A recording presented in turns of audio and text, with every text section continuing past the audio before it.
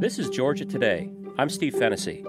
Like millions of other Americans, you've probably spent a lot of time at home during the pandemic. And chances are good, you've also done a little home improvement over the last year. The remodeling market and housing sales are booming.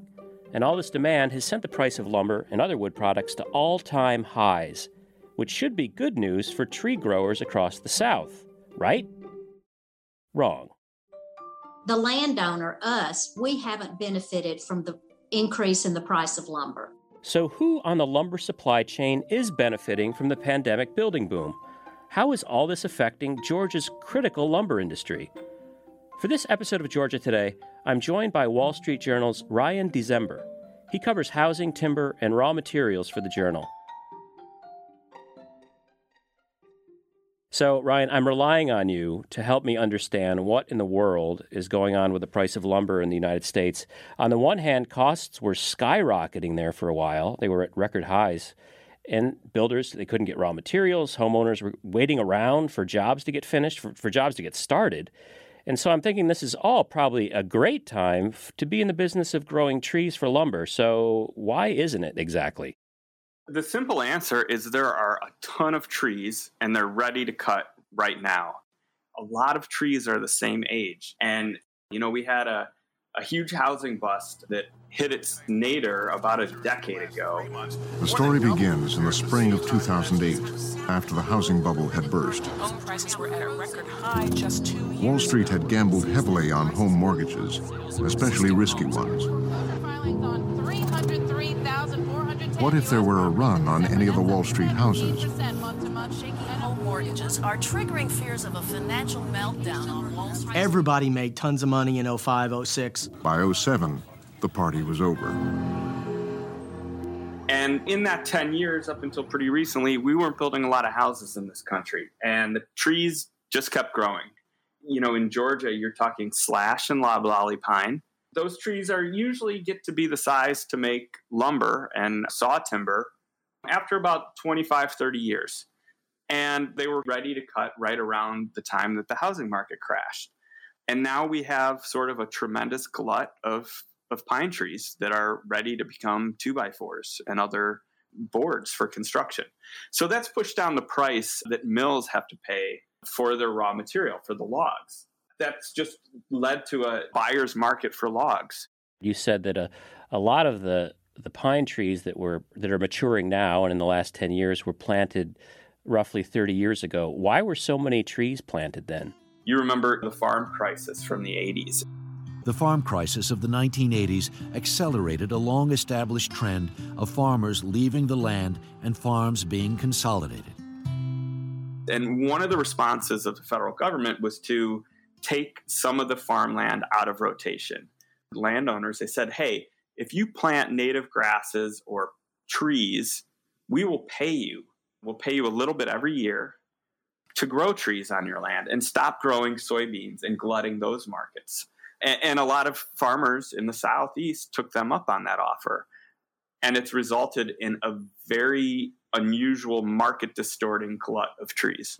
In some cases, there's landowners that have trees that basically aren't worth being cut right now. Well, I'm confused because, you go to Lowe's or Home Depot and the price of a 2x4 is exorbitant compared anyway to a year or 2 years ago. Yeah, so what's really happening is there's a pinch point in the supply chain, and that's at the mills.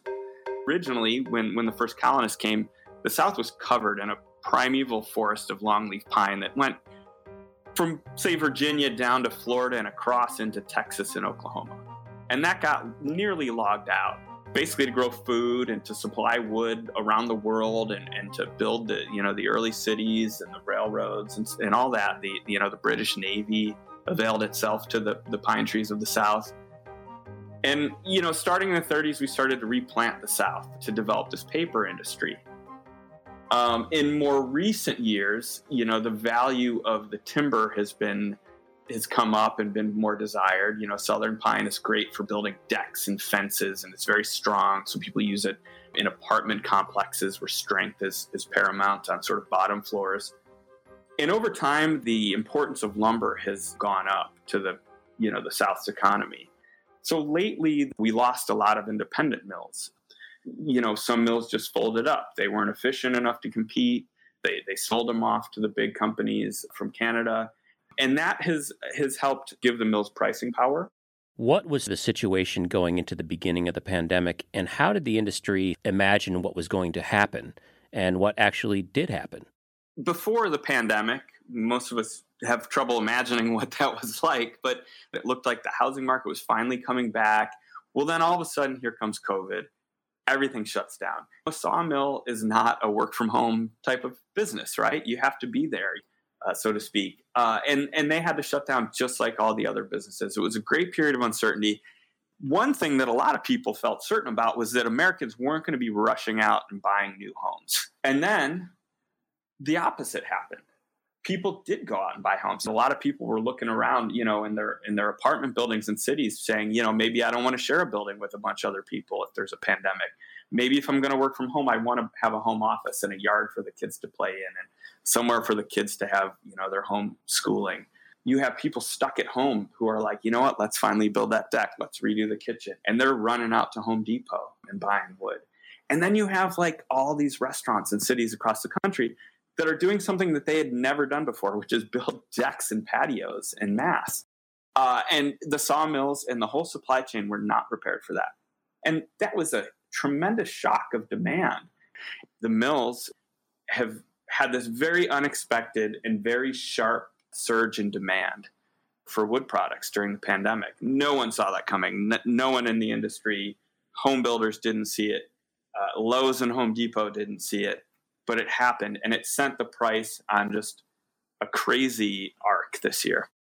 How high were they getting compared to, historical averages? So we had a big run-up last summer, and it sort of fizzled out in autumn, which is sort of a seasonal thing you expect because big swaths of the country, you stop building houses and decks, come autumn. And then in the winter, it started moving up again, and it was very unusual, and it just kept going and going. And by May, we got up to a lumber future, 1,000 board feet of wood on a 2x4 dimension. It topped out about $1,700. Now, to put that in perspective, when we were seeing $1,600 and $1,700 lumber, the average should have been around $360, $380. So you're talking more than 4 times the normal price for 2x4s. It's such a fundamental part of the economy, home building and renovations. And so what happens with builders, with renovators? Well, builders kept going. And one thing that really helped mask this all was, the Fed keeping interest rates at, historically low levels. So builders were able to pass along those costs for a while. With our area constantly growing, that means a price increase for homes is happening here too. The market was so hot that people were just paying up. But around May and June, when prices got really out of hand, you started to see builders do really unusual things where they would stop selling houses on spec, saying, okay, you want to buy a house in our subdivision, we're not going to give you a price or sign a contract until we get the studs up or till we're ready to put drywall or till we've got the foundation poured, because they were having such a difficult time predicting their costs. Like Landed Gentry, which is building about 60 homes in this new development in Skagit County. There were a few instances where we did not make a profit on the houses. And that's why Landed Gentry had to change its business model. They can't afford to do pre-sales anymore. So what we do is we have lot holds or lot reservations. Once we're close enough to completion, we can actually release them for sale. How is the industry responding in terms of sawmills, which had initially, in the early days of the pandemic, scaled back their work? How have they responded, and what effect is that having now on the market? The lumber industry really ramped back up. They're sawing as fast as they can. We saw some decline in the repair and remodel business because think of what we all did.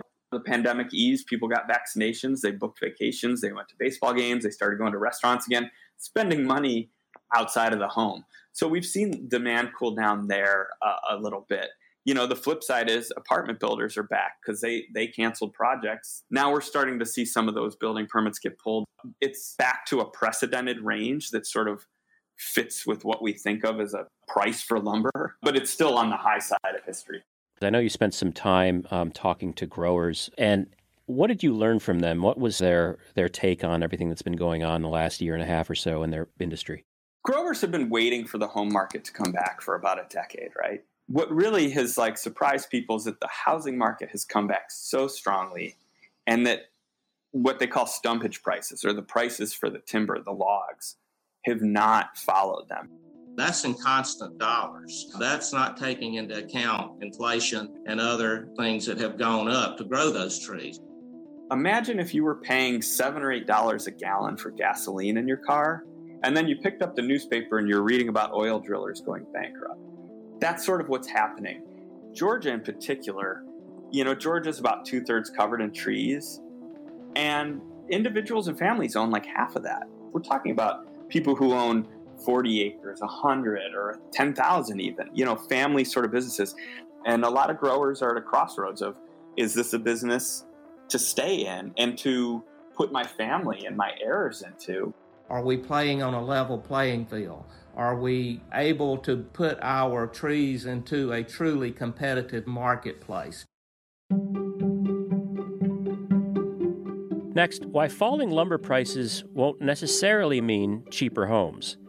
This is Georgia Today. I'm Steve Fennessy.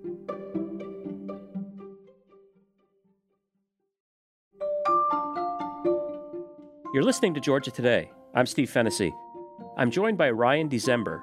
He's a reporter from the Wall Street Journal who covers raw materials and the timber market. Ryan, in anticipation of our conversation, I texted the other day with my brother, who's a home builder in North Carolina, and he said that prices coming down has certainly helped. The people who had been putting projects on hold are now jumping back in, and so now availability is an issue. Are you seeing that nationwide? I would say that that's pretty accurate for what we hear from builders. You're still going to pay a lot, and you might not get what you need. Is the government getting involved at all in terms of trying to incentivize less planting of timber or to keep them from being cut down?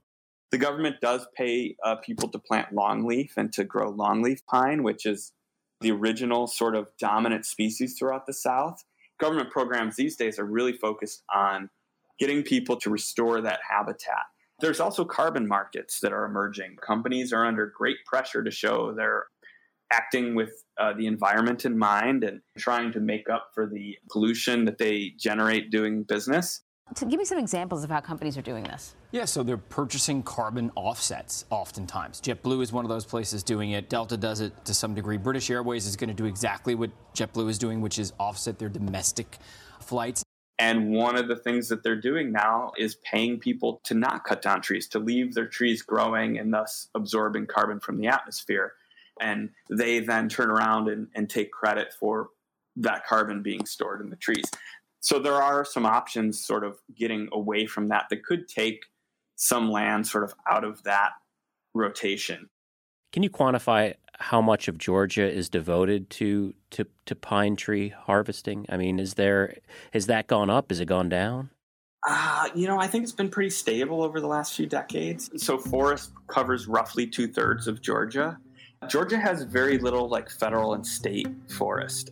Most of it is in private hands and can be cut down. The state brings in something like $800 or $900 million a year in tax revenue. The state says it's got about 147,000 jobs tied to forest products and forestry. And, that goes all the way from the people growing the trees to the people who drive the trucks for the logging company to the people working at mills or place that makes utility poles or windowsills. It's a huge industry in Georgia. Georgia is to wood products what Texas is to oil. That's not going to change. Now, on the margins, some people may not replant, or some people may take government money and replant longleaf for habitat restoration and pine straw. That's what's interesting about the carbon market. You have two markets for the same thing for the tree. You have one market that will pay you to cut it down, take it to the mill, and you have another market that will pay you to leave it standing. Where's all this going? What can we expect in terms of lumber prices 6 months or a year down the road?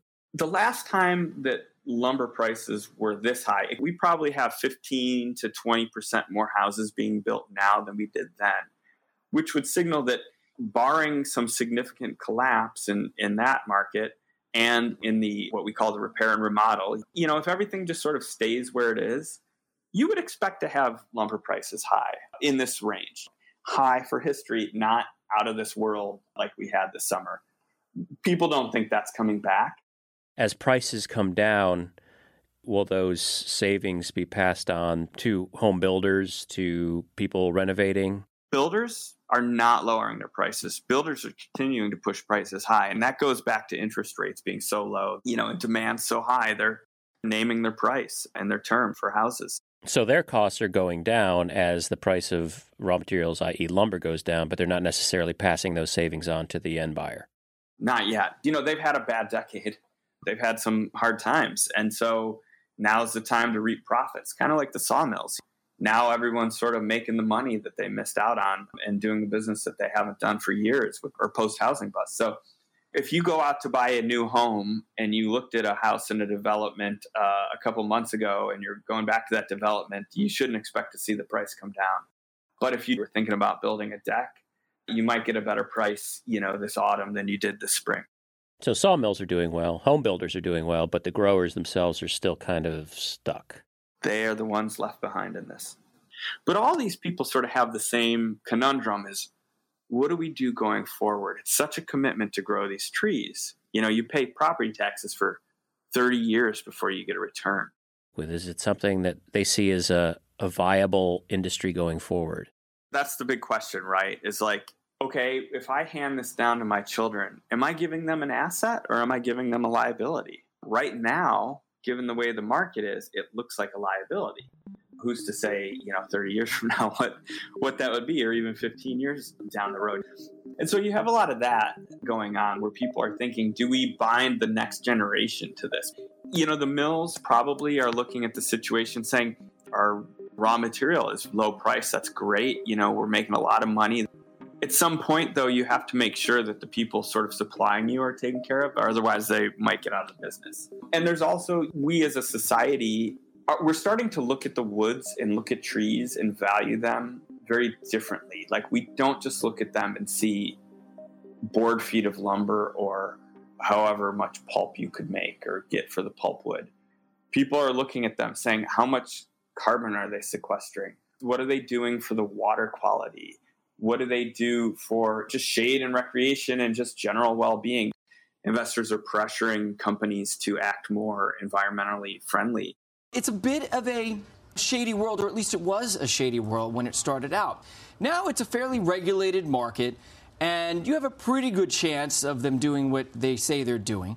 But in many ways, environmentalists say that you're kind of kicking the can down the road. One of the easiest things that companies can do in this very challenging problem of wringing carbon from their global operations is to look at their packaging and their components and say, what is made out of plastic that we can replace with something made out of paper or tree fiber? So there's a lot of research and development going on in those worlds. There's a lot of people looking at the forests as solutions to some of the environmental problems that we have, especially as we think about what humans have done to the environment in recent years. And trees are one of the things we have going for us that can clean up a lot of our messes.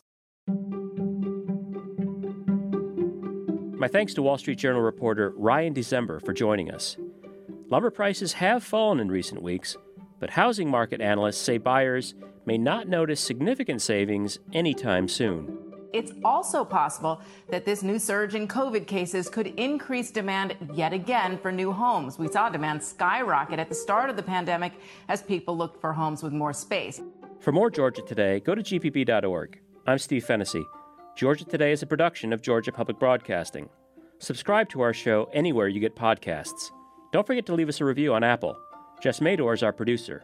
The episode's engineers are Jesse Neiswanger and Jahi Whitehead. Thanks for listening. We'll see you next week.